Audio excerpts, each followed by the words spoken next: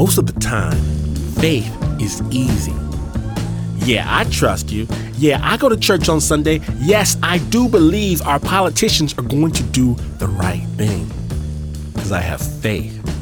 Well, everything's easy till it ain't easy no more. Fate is fickle, but still some people trust. Some people believe. Some people dive into the unknown, expecting that the universe will catch them, and sometimes it does. Sometimes they fall. But only those willing to make the ultimate sacrifice can take the leap, and today, we're following them off the cliff. My name is Glenn Washington, and from PRX and NPR, welcome to Snap Judgment, storytelling with the beat. This week, blood and faith. Real people who trust enough to put everything on the line, no matter the consequences. And you know how we do on the Snap. We're going to spin the globe a little bit and follow our first guest to the other side of the world. Now, here is our very good friend. How do you say your name again, Bart? Bartłomej Skorupa. Bartłomej. There you go. Bart. Perfect. For short, anyway. Bart used to work for a company that had him doing research way out in a rural area of Madagascar. He dived and researched coral reefs. I was diving every day. There was really warm waters. It's a tropical climate. They were so far out, they didn't have electricity, clean water, nothing like that. I wear contacts. At first, I didn't really think much about it. I'd clean my hands with soap and water, and then I'd put my contacts in and I'd go diving. Rinse, repeat, day in, day out. 6 days a week, we worked. There was no drinking of alcohol during those 6 days. Day 7, it was a little bit different. They had this local alcohol called Toga Gash, which looks, smells like gas. We went to town. And I remember I woke up the next morning, huge hangover. In my eye was on fire. It really hurt. It's turned like a milky white. So everybody tells Bart he's being a baby, but he goes out to the field medic to a guy named Craig. Craig was in the military, and then he was a paramedic in London. So he's perfectly kind of suited for looking at first aid responses. And he looks at my eye and has no idea what's going on. But that's okay, because the company he's working for has this real doctor on call in London. Anytime Craig couldn't do something, he would reach out to this guy. He makes a phone call, tells him what he sees. He puts a little bit of drip in my eye to kind of dye it, and he says, "You have a corneal ulcer. It's not bad. It's a bacterial infection. You keep it clean. It should be fine." The next day goes on. The intensity of the pain is huge. When Bart moved his right eye, his left eye moved along with it and burned like a hot poker. So I bandaged both eyes shut. I was completely blind. And I remember the next day, I took off the bandages, and not only was there pain, there was no vision. My left eye was shadows. I go to Craig. I tell him, "Craig, I can't see out of my left eye." His response was, "You're me." He calls the doctor and says, "Mate, you've got hours to get out of here." The corneal ulcer at that point wasn't healing, it was growing. I could lose permanently vision in my eye. It would eat away the cornea. It could spread to my right eye. I had to be evacuated. Should be fine. The doctor'd been wrong. The eye had been getting worse, and now Bart's got mere hours before he goes blind, and he's 3 days from a modern medical facility. When he said that, you have hours didn't mean anything out there, especially as it was becoming dark. They put out a call along the southern coast telling everyone about Bart. Madagascar came through with boats, planes, cars, people, all with the goal of saving his eye. He found a flight to Tulia. We land in Tulia, this semi-large city in the south part of Madagascar. It is flooded, underwater. I get out of the plane and we start walking towards the terminal. And as we're walking, an Isuzu trooper cuts us off. And this older gentleman said, "You are Bart. I've heard you. I have money for you. Let us look for other help here." We get into the car. We start driving through Tulia. Water is flowing through the streets. No time for conversation between him and I. Another car pulls in front of us and he cuts it off and starts honking his horn. It's a nun. So I'm thinking, well, great, now we're crossing God. Drives me to the clinic. It's this Catholic mission. I can see by the sign with the cross and the Caritas symbol. He drops us off in front and says, "There is a Dr. More here who can help with your eye." and he leaves. Bart walks into this Spartan room, no electricity.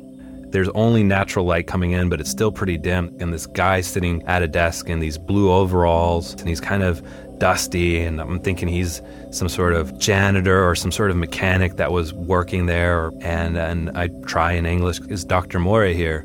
And he nods and he points to another door.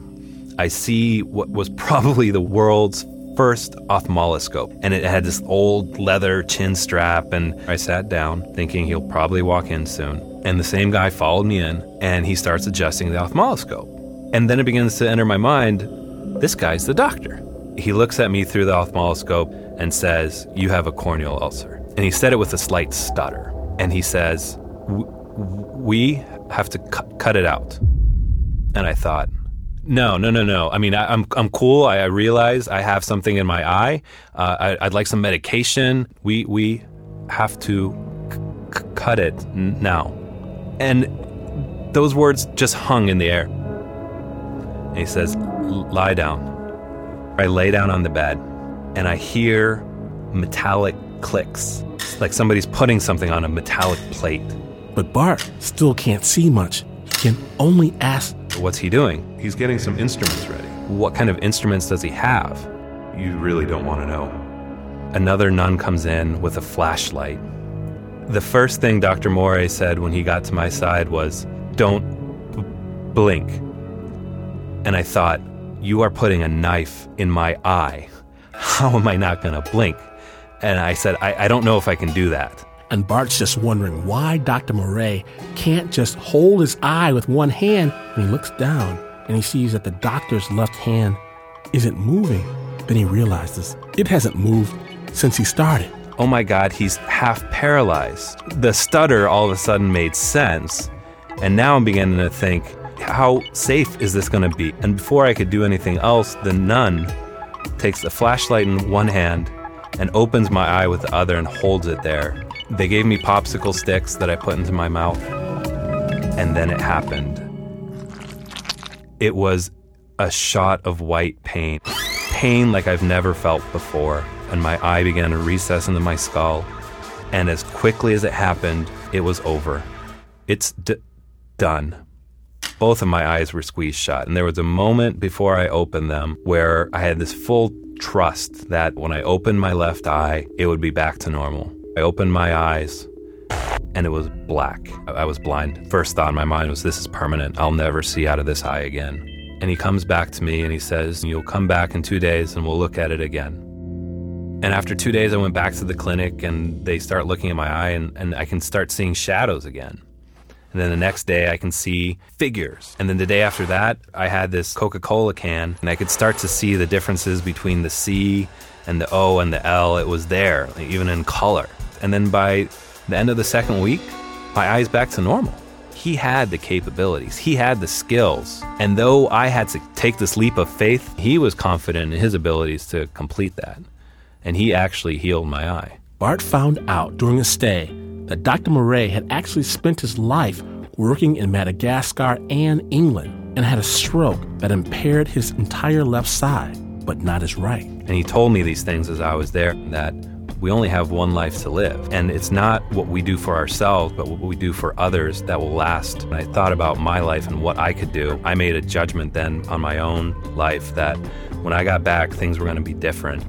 And they have. When Bart got home, he started his own nonprofit. It's called Groundwork Opportunities, or GO for short. He coordinates volunteers and donors to provide resources to people that have the skills to change their communities.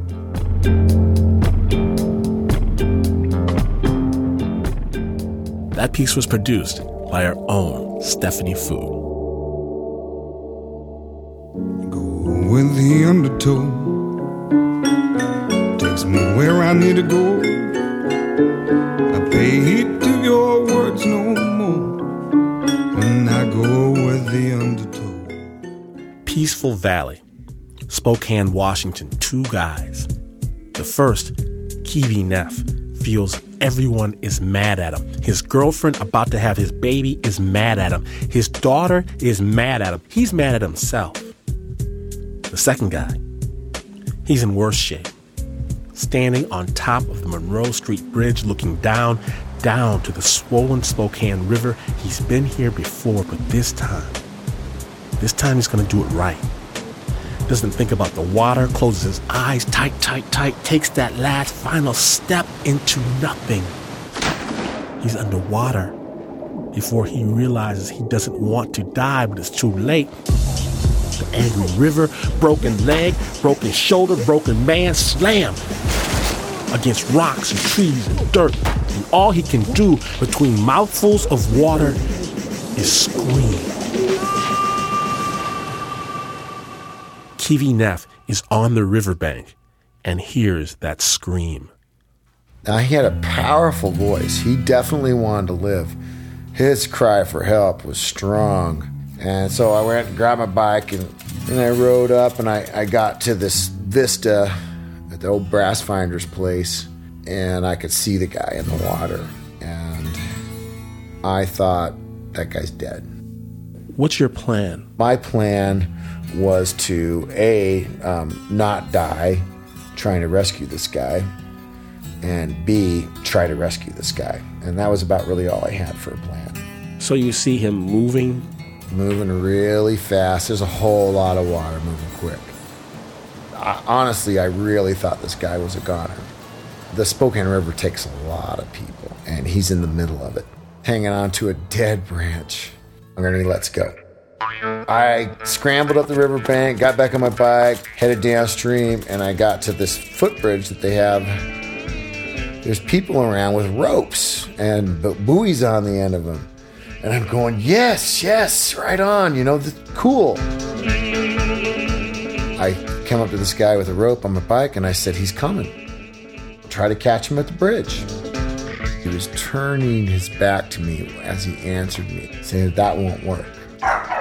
And I'm telling him he's coming right now. I mean, not tomorrow, not in 1 minute. He's coming right now. There was an instinctive moment I wanted to clock the guy and take this rope from him and try to save the guy. And this was like all of a millisecond, because my adrenaline's running. I'm in overdrive, and I mean, it just must have been 1 split second later that he just went floating right by them, and they probably felt pretty stupid. Kiwi knows this river leads to a falls, and if you go down the falls, it's all over. I took off like a jackrabbit as fast as I could.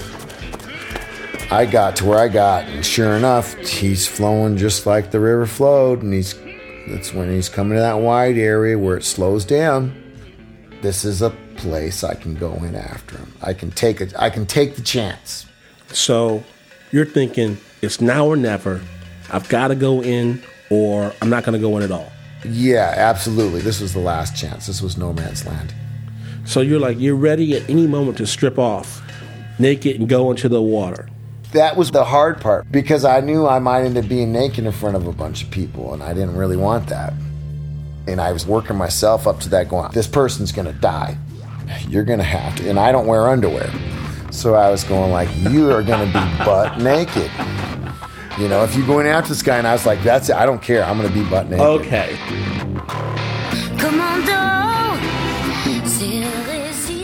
At this point, I have a spot I can go in after him, and I hear somebody yelling from a long ways off, "Don't go in!"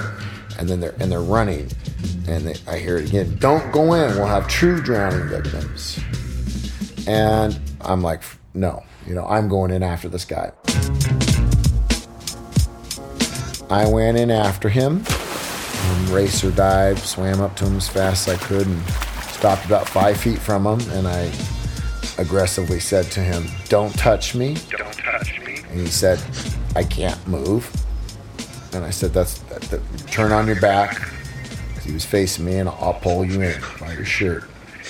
It's cold. Yeah, it's really cold, but I'm not feeling the cold at all. I'm in shock kind of with this guy. But I'm swimming really hard, and the channel with this rapids was quickly coming up. The shore was just moving fast.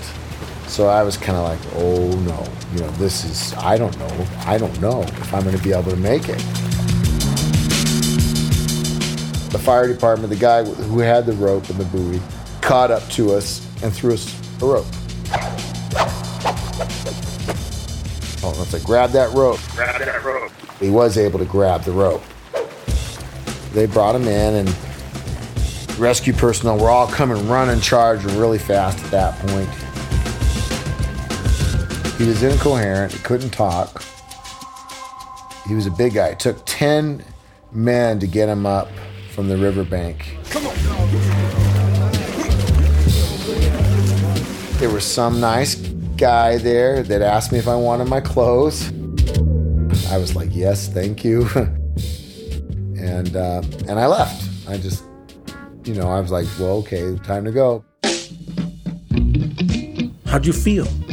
I was pretty high after, because it was like I didn't blow my own horn at all. I didn't have to. Everybody comes up. The news crews are calling, and all these people, yes, he's amazing. He's a great guy. Are you proud? I'm proud for, people that can say, that love me and care about me, and say, my father did this or my friend did this. But myself, more humbled by the whole experience, because in a way, this guy giving me the opportunity to go in there and save him has helped me tremendously, so in a way, this guy saved my life. Oh, just a bully out of the water, never falling again. The water's deep and over my head, and I don't know how to swim. Oh, bully.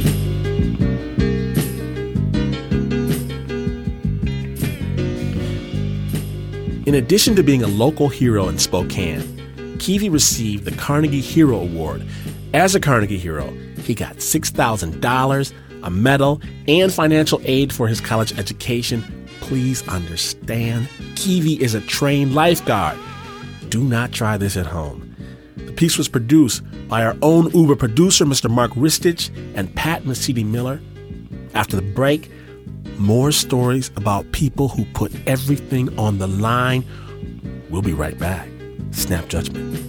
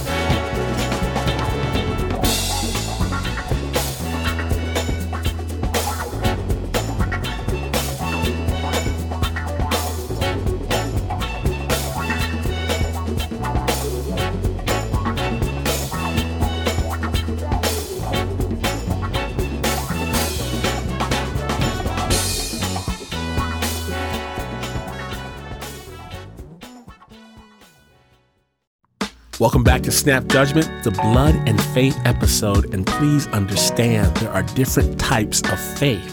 As far as Maribel knew, she was blessed by God. She knew that she believed it with all her heart, so when the trials and tribulations arrived, the die had already been cast. Maribel has always had luck on her side. So much so that maybe luck isn't even the right word for it. Maribel is downright blessed. She's always felt loved by a great number of friends and family, and most especially, God. God's love for me is something big. It's like the heart is beating and you want to hold it in your hands and never let it get away. Maribel came to America with her 2 children and her husband, Lorenzo, from Peru. And she and Lorenzo made a simple but happy life for themselves. Like all Latinos, we arrived in this country with the American dream. But for me, I believe I was not an American dream. For me, it was everything. One of the people who helped Maribel get her first jobs here was 83-year-old Laura Wilson. I get involved in helping people. They just come into my path. I don't look for them. They come to me. Soon, the two started talking every day and became close friends. So Laura was one of the first people to hear about it when it happened. Y de repente un día caí. Suddenly, one day, I collapsed coming from work. I came home with a fever and I couldn't breathe. They took me to the hospital. They gave me oxygen because my lungs were no longer sending oxygen to my heart. I was going to have a cardiac arrest. Maribel had contracted tuberculosis at the age of 4, and breathing problems had plagued her throughout her adult life. They sent me home with a tank of oxygen. I thought it was like the other times, like in my country when I would get really sick, but then recuperate. But I realized a lot later that it wasn't like that. Laura knew Maribel needed more care, and so she drove her to a nearby lung clinic for the homeless and needy. The clinic was founded by Dr. Mark Gladwin, a lung specialist at the nearby hospital. He inspected her and was shocked by what he found. The tuberculosis had really ravaged her lungs, and she had severe scarring or fibrosis. There was almost no lung there at all. In fact, she had large holes in her lung and was stuck to the chest wall and were irreversibly damaged. Dr. Gladwin took care of Maribel as best he could, but she just kept getting worse. She was hospitalized more and more often, and soon she couldn't function without oxygen. And since she was still an illegal alien, she had no health insurance for expensive medications. One day, Dr. Gladwin pulled Laura aside. Because I said, well, tell me what I do now. And he said, there's nothing we can do because what she needs is a transplant, but without papers, we cannot do anything. And we just cried together. We really did. So they sat me down and explained they couldn't do the transplant if I didn't have insurance. So at that point, I just wanted to die. I think my faith failed me at that moment. I drove home crying all through the 395 at 9, wanting to crash my car. Up until that moment, I thought that no problem was too big for me to handle because I had considered myself to be a very strong woman. I told the Lord I didn't know where to go. Maribel begged the Lord to save her, but for the first time, it didn't seem like he was listening. Maribel was put into hospice care. The doctors all told her that she should fly back to Peru so she could die in her home country. When she was almost, according to everybody, was ready to die, and we're getting ready to where they would bury her, how they were going to tell the children, then I think that's where the energy went into me very strongly, that we were not going to let her die. I started pushing hard. Laura put her foot down and picked up the phone. I've taught everybody, it isn't what you know, but who you know. And you're not afraid to go no. She called friends, she called doctors, she called through the phone book, and she achieved the impossible. She found Maribel insurance through a special program. It was something, but the insurance wouldn't examine Maribel for a transplant until she could prove that she could afford the $60,000 copay. So it was back to the phones. Laura called the Peruvian Consul General, Fernando Quiroz. So I went to the hospital thinking that I was going to find somebody on the limit of life. But then I found a young, beautiful woman. She was full of life. I said, this is impossible. This young woman will not die. Fernando organized a website, a bank account, and a press conference for Maribel. Univision, we have Telemundo, 1 or 2 radios. And after people saw Maribel on TV, they felt the same thing Fernando did the first time he met her. There were many people collecting money for Maribel. Most of it was collected dollar by dollar. Calls constantly, $5, $1, $2. Hundreds of people became involved and worked day and night. Here's one of the friends that Maribel made, Melissa Gouffre. Everybody that came across her path was drawn to her in such a way that they wanted to fight for her. There was no way once you met this woman that you wouldn't fight for her. Finally, they raised $60,000. Everything was coming together perfectly. Was it luck, or was it something more? I felt, and everyone else felt, like God was directing everybody to work for her and to fight for her, and that it was almost like everything had lined up just perfectly so that this event would occur, that she would have the transplant. They celebrated and thought the transplant was only a surgery away. But the very day Maribel was approved to receive her transplant, Fernando got a call. It was from Lorenzo, Maribel's husband. He was crying, frantic. He said that Maribel had decided not to accept the transplant. Fernando rallied the troops. He came from the consulate. It was snowing. He came and picked me up, and we went. When they got there, Maribel confessed that she had been quietly speaking with Jehovah's Witnesses over the past few weeks, and she had decided to convert. Jehovah's Witnesses believe that blood is sacred and cannot be ingested or transferred from person to person, even in emergencies, and Maribel needed that blood transfusion to accept the lung transplant. I was all afternoon telling her, don't you see that we've gone through all this, Maribel? Do you remember? Don't you realize that you have to live for your children? But she would just never looked up. Just, the Lord is greater. The Lord is greater. My interest in the Lord is greater. That's all she would say. It was a different Maribel than I had ever realized existed. It was not the Maribel that I had known. We never, ever, in our wildest dreams, would have imagined her faith would challenge all of the advocates that had been fighting for her for so long. You're building a building and you're almost at the top, and whammo, it all comes down. We had lost hope. We had completely lost all hope. Así sufriendo, llorando. It was the suffering, crying, and thinking I was failing everyone, and feeling like I was ungrateful. That was hard. For Maribel, this wasn't about her children or her friends or anyone else. This was between her and God. He had shown her grace, and in return, she wanted to offer him the ultimate sacrifice, her life. Ser fiel a él porque él fue fiel conmigo. I was being faithful because he was and has been faithful to me because he kept me alive in the hospital. I was told twice that I would die, and I was giving back what I received, fidelity. I only wait for his will. His will. Maribel cried for days. She didn't speak to anyone. She begged the Lord to tell her what to do. Confío.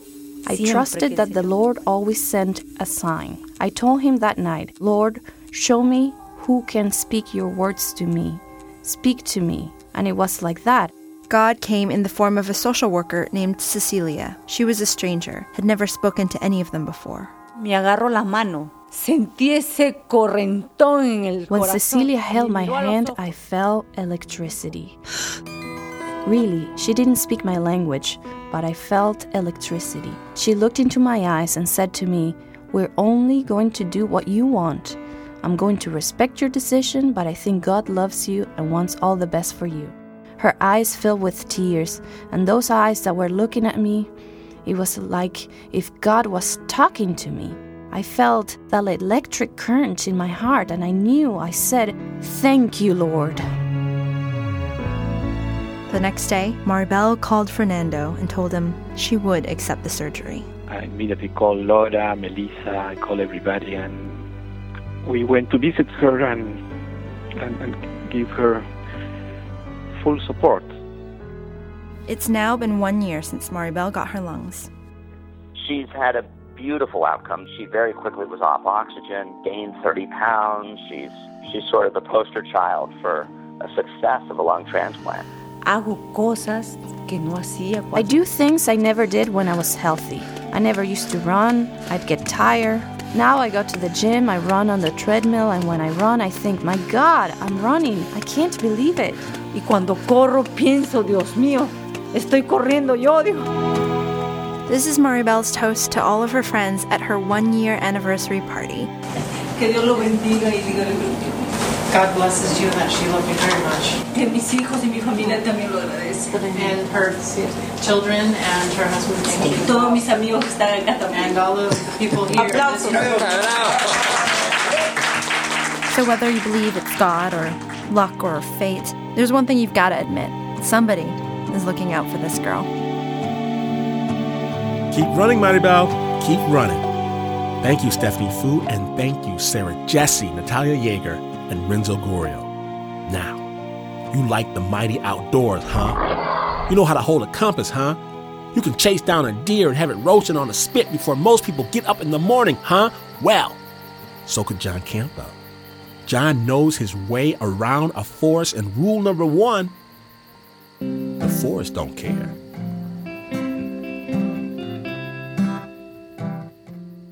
It was a backpacking trip with me and a buddy of mine, Randy. We were going to Kings Canyon National Park, but he hadn't been backpacking in some time, so I was kind of leading the charge on this.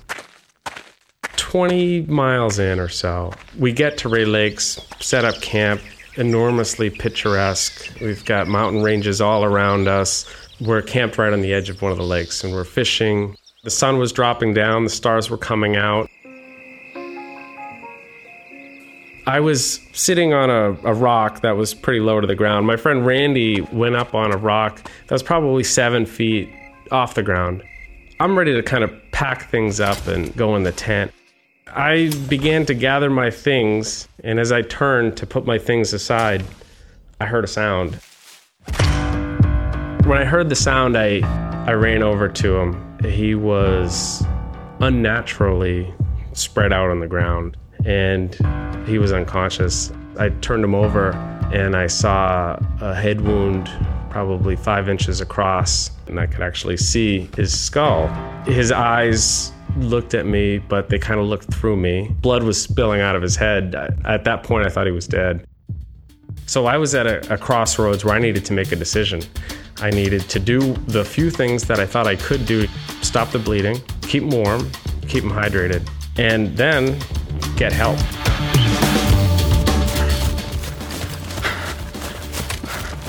At this point, it's pitch black. I'm off and on the trail. I'm sprinting, I'm jumping over boulders. I'm running as fast as I can through the wilderness at 10,000 feet. I was jacked up on adrenaline. And I cut left. I ran into a tent. A couple come out of the tent. They see me and probably look at me in horror because I'm covered in blood myself and yelling frantically for help. I explain the situation. My friend has fallen off a rock, split his head open. I need help. Do you know where the ranger station is? They knew where it was. They had passed it earlier that day. They agreed they would go to the ranger station. I would go back to my friend, assist him in any way I could. And at this point, I don't know if he's still alive. I ran back to my friend. When I got to him, he was in and out of consciousness. Finally, the couple showed up. I immediately asked him, "Where's the ranger?" There was no ranger. My heart just dropped. The only other option we had at that point was that if they were willing to hike over this loose granite pass, which is a 12,000-foot pass, at 11 o'clock at night, hiking 5 miles to Charlotte Lake Ranger Station. And they agreed to do it. It was just me and Randy was not cooperative. He didn't know the level. At that point, he thought he could still walk out. It's probably 5:45, 6 o'clock in the morning, and I hear voices in the distance. I'm hoping it's the Rangers, and it was. It was 3 of them. They immediately stabilized him. Helicopter shows up, lands in this beautiful, pristine meadow in the Ray Lakes area. They load him up. They take his gear. There's room for the pilot. There's room for Randy to lay down, and that's it. They weren't carrying me out. And as they were leaving, they hoped that I had a nice walk out. So I hiked out 23 miles, and I called my wife.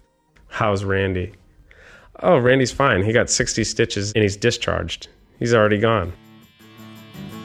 I just went through the most traumatic experience of my life. He's great. Doesn't remember a single thing.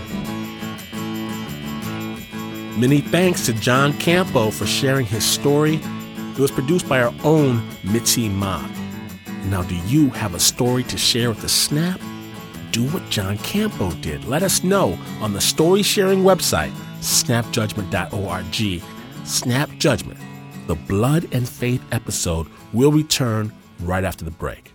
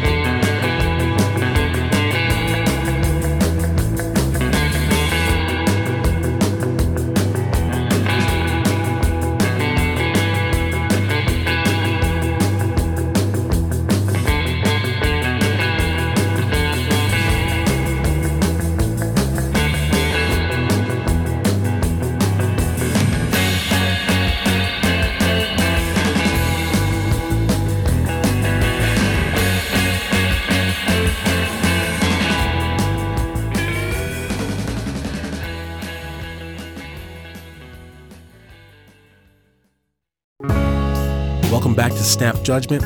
My name is Glenn Washington, and we've been sharing stories about people who have taken the leap, run off the cliff, and waited for the universe to catch them, or not. Our next story recounts a very real tragedy, and because this is a true story, a wartime story, it may not be appropriate for young children or sensitive listeners. Liberia's civil war reached Peterson Sonia's house when he was 15 years old. I'm Peterson K. Sonia. Rebels were closing in on the capital, and the army was panicked. The civil war disintegrated into ethnic violence, and Peterson watched Liberians hunt Liberians. Yes, it worried me a lot because I see myself as a Liberian and a Liberian hunting me, so it worried me a lot. The government handed out weapons to anyone who would fight. The army targeted Peterson's tribe, the Gio, because they were associated with Charles Taylor's rebels. His family ran from house to house, farm to farm, escaping from the soldier, and eventually ran to the capital, Monrovia. I went to St. Peter Lutheran Church. They huddled into the St. Peter's Lutheran Church compound, a tall white sanctuary surrounded by a low cement wall. I went there to seek refuge. Thousands of people took refuge in the church. They thought they'd be safe, but the soldiers hunted them down. We were there and we were still hunted again by those same soldiers that we escaped from our various home. The soldiers, many of them teenagers and boys, many of them drunk or high, would pass the gate of the church compound and threaten that one day they would massacre the families living there. Each time they passed around, tell that one of these days we will enter here and kill everybody like here and carry on our massacre. But the families had nowhere else to go. They made a small life for themselves inside the compound. They took water from the well and brought their businesses from home. When we first entered the compound, things were fine. People carry their small businesses that they have. What kinds of things were people selling? People have their dry fish, their biscuit, and all of this stuff they were selling in the compound. And at night, they would gather together to sleep in the sanctuary. Our night come, we spread our clothes under the benches and lie down. The father would lie down under the bench, and then you sleep right under him. The men slept on the benches, the small boys underneath, and the women and girls in an adjacent school building. One evening, armed soldiers came and rattled the gate. Again, they said they would kill everyone inside. Later that night, they came back. 11:12, they came back. No, that's the time and the Karens serious killing. Started to kill people. The soldiers used whatever weapons they could. Knives, bayonets, machine guns. You got M16, you had AK. These are the guns they were using. The room turned bright with flashes of gunfire. Peterson could see the faces of the killers and the victims falling from the pews in strobes of blue light. When they were firing, the whole place turned bright, very bright. That you could see those guys, you could see the killing. He felt himself become wet with blood. And blood was pooling down like you lying down in a river. So they start killing. People were crying all over the place. People were crying, women upstairs in the school building. Some attempted to escape the slaughter. And when you're making an attempt to escape, that's where they kill more people again. They will grab you, they kill you. People that were escaping that night were killing them. I was still on the bench, and my father left the bench down. For the first time, he came down to me. He covered me up. His father lay over him, a shield from the rain of bullets. Peterson lay still under his father while the killing went on. The armed men left, and then they came back with more ammunition. Peterson and his father lay together beneath the pew until dawn. And finally, his father spoke. After the soldier had left, he told me that, "Oh, Peterson, I've been hit by bullet." He had been hit. He was bleeding. His words came slowly, and he rolled off of his son and onto the ground. He rolled down. He told me that he was thirsty. His father managed to say that he was thirsty. So Peterson climbed over the bodies and into the courtyard to get water from the well. When I went outside to get water for him to drink, but the well was red with blood. The whole water was bloody up. So he turned back, trying to reach his father, still lying on the church floor. But the bodies were so many, there was barely room to walk. But Bali was just all over. There is no place that you could even put your foot, because Bali's were all over. No way you could walk and even get so. Bali's were all over. So when I came back to my father, by the time he was there, he died from the wound. When I ran, I came outside, saw my mother with my brother, my sister, then along with my auntie, start crying. I gave her the news now that, oh mama, they killed my dad. Everyone fled. Everybody just went different direction. Peterson and a small group of boys tried to seek refuge in the nearby USAID compound, but their clothes were bloodied and they were turned away. They decided to try to walk out of the city, past the army checkpoints and across the rebel line to Charles Taylor's rebel-held territory. Yeah, I think we have to escape to see how we can make our way to Charles Taylor boys and onto the rebel line. At the first checkpoint, soldiers stripped Peterson and his friends from the waist up, lined them up on the roadside, and asked them to state their tribal affiliation. We were 5 boys in number. The first checkpoint, they said, where you people from? Where your tribe? They took one boy behind a building and shot him. They executed him and killed him. Peterson and the rest escaped and managed to hitch a ride to the rebel line. How come we crossed and went to the rebel line? When we got there, I saw some of my cousins, my older brother. Peterson's brothers, his cousins, his friends, they all took up arms and joined in the fighting. He said I should join them. I said no. But he refused to join the rebels. He had seen enough killing. People will always tell me now, they kill your father, they kill all of these people. Why you don't want to join the rebel? I said no. If I even join and take arm, it will not bring those people's life back. It will definitely not bring their life back.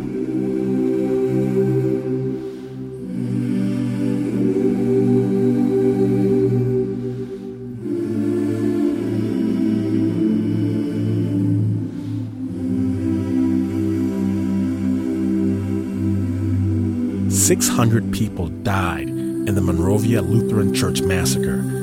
Peterson Sonia kept his promise, however, to never take up arms. He escaped to the Ivory Coast and lived as a refugee until the war in Liberia ended. Today, he is the founder of the Lutheran Church Massacre Survivors Association and is working with other survivors for reconciliation and reparations. The story was produced by none other than Snap's own Anna Sussman. You're listening to Snap Judgment, the Blood and Faith episode. And now our next story. Our next guest, ladies, our next guest is one of those people. He's tall, buff, hair all nice, chiseled jaw. I thought he was a pretty boy, and I was going to push him down the stairs, but it turns out this brother's a Marine. We fought. My freshman year of college at the University of Wisconsin, 9/11 happened. And as it did for many men and women around the country, it galvanized us into a desire to serve. I said to myself, it's time for you to kind of put your money where your mouth is and to join and go fight alongside everybody else. I enlisted as a rifleman in the Marine Infantry, and we were deployed with the surge to Iraq in 2007. So we went to the Anbar province. It was still a very nasty place to be. It was a pretty rough deployment. A lot of people who come back from that situation, they always miss it just a little bit, because it does create this sense of making everything around you that much more important. Everything becomes much more real. Life becomes much sweeter. Beer tastes all the better. Came back home in November 2008. At the end of my 4 years, I had all my fingers and all my toes. A lot of my friends hadn't been so lucky. I had a mother that I owed it to get out, because it was taking more years off her life than it was mine. So I came home. I started to apply to graduate schools, and then in January of last year, the earthquake hit Haiti. that sight there of those buildings crumbling. The images that are coming across the screen are just chaos. Screaming all over the place. A city that's full of dust and debris and people running and covered in dust. UN soldiers with those familiar Reports are coming out that there's mobs that are looting, waving machetes in the streets and burning tires, and kind of had this urge to go help. It just made sense. I looked at the scenes coming out of Port-au-Prince and I said, it's really no different from Fallujah. I looked at my girlfriend and I said, I think I should go down there. I come up with a lot of stupid ideas and she normally swats them down. And I fully expected her to swat this one down because, it was going to be crazy and it was going to be dangerous. But without hesitation, she said, I think that's a good idea. It was pretty incredible. I started calling people that I knew. I made a deal with her that if I could get 1 or 2 guys that I trusted to go with me, that I would go, because I wasn't crazy enough to go down by myself. I went on Facebook and said, I'm going to go to Haiti. I could use the help. And within minutes, William McNulty, who's with me right now, called me up. And I said, Jake, I'm in. He said he's in. I read that Facebook post, and so I said, hey, man, I can do it. Shortly thereafter, a friend of mine called me up and said, I'll buy everybody's plane tickets. And that's when this dream or this crazy idea really became a reality. About 2 days later, we left for the Dominican Republic. I jumped on a plane, met Jake down in Santo Domingo, and the whole effort snowballed. About 16 hours after that, we were inside Port-au-Prince. Well, coming in from the border, you could start to see slowly the devastation. The closer and closer you got, the more destroyed everything around you was, until finally you got into the heart of Port-au-Prince, and it was a big rubble pile, the whole thing. We basically struck a deal with the Jesuits prior to coming down that we could use their compound as a base of operations, and then use our skills that we learned in the military, including combat life-saving skills, and help plug ourselves in somewhere into this disaster response. And instead, for at least the first 2 days, it was just us and the Haitians, and we were in some of the worst hit areas of Port-au-Prince. Yeah, it was incredible. Camps that had literally hundreds of traumatic injuries, and they had not yet seen a doctor. We're talking broken backs, broken legs, amputated limbs that had literally been shorn off with falling debris, and they had nothing but a gym sock wrapped around the end of it. That was really our welcome to Port-au-Prince moment when we walked into that first camp. Going into these refugee camps, what was remarkable to me was the way that we were received by these people, these victims. They were so happy to see you, and they were so calm considering the situation. As we were setting up to begin triaging them, they were triaging themselves, and that was just kind of mind-blowing. Realistically, we probably treated about 500 people that day. At least a few dozen amputated limbs. We had 2 broken backs, a broken hip. We delivered a baby. We stabilized the patient, and we did that by making splints. And we made splints from everything from garage doors, and windowsills, and sticks. Anything we had, we would tear it apart and make a splint out of it. We were trying to wash out our clothes with some water at night, shower up with what we could out of buckets, and wash the filth and the blood off. And we'd go to bed, we'd maybe drink some beers if we could find them, and then wake up the next morning and get at it again. The experiences you have in Iraq and Afghanistan, you've responded to suicide bombers, you've responded to mass casualty situations. I think that from our perspective, there's nobody that's better suited for that environment than a combat veteran. And not because of their ability to shoot or throw grenades or anything like that, but their ability to manage the chaos. And that's what this situation was down there. It was pure chaos. And veterans have great ability for time to kind of slow down for them, and for them to really pick out what the urgent needs and problems are to address. The long-term solution is going to lie with those Red Crosses and the International Medical Corps, and there's no doubt about that. But in that immediate aftermath, there was definitely a need for these small teams to get into these areas that were just overwhelmed with injuries. And once we were going out and not finding those injuries is when we said, okay, we packed up and we left Haiti. And so Jake and I, and the rest of the team, we all sat down and, we just decided that I think we have something here. I think we have a model for something. We have over 2 million veterans of Iraq and Afghanistan. The skills and experiences that they've had translate remarkably well to disaster zones. All the polls say that our veterans want to continue service in some capacity. They feel like they're almost useless. There's an obvious symbiotic relationship between the two, and nobody's connecting these dots. The organization is called Team Rubicon. Our mission statement is very specific. We provide this first response capability in the immediate aftermath of large disasters. First, we went back to Haiti on a cholera mission. Shortly after getting back from Haiti, that massive earthquake tsunami hit Chile. We sent a team down there, sent a training mission to the Thai-Burma border. Shortly after that, the flooding in Pakistan. After Pakistan, we went to Sudan.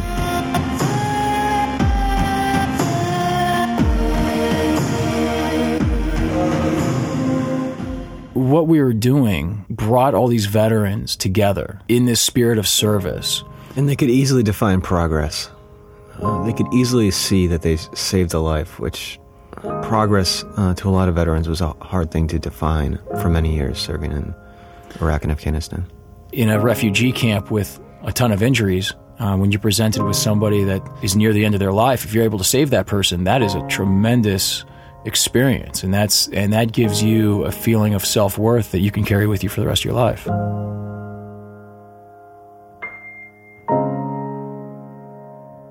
Many thanks to Jake Wood and William McNulty. If you want to find out more, go to our website, snapjudgment.org. You've been listening to our Blood and Faith episode. Thanks for coming with us today. I'd like to first thank my first mate, the Uber producer, Mr. Mark Ristich, and Team Snap. I am so proud. Anna Sussman, Stephanie Fu, Rita Daniels, and Will Urbina. And the Snaptaculars, Pat Mesiti-Miller, Renzo Gorio, Natalia Yeager, and Mitzi Mock.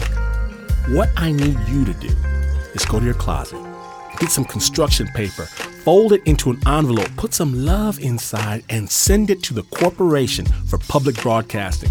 They need it. Let them know it came from the Snap. And you know those things at the hardware store that shake the paint?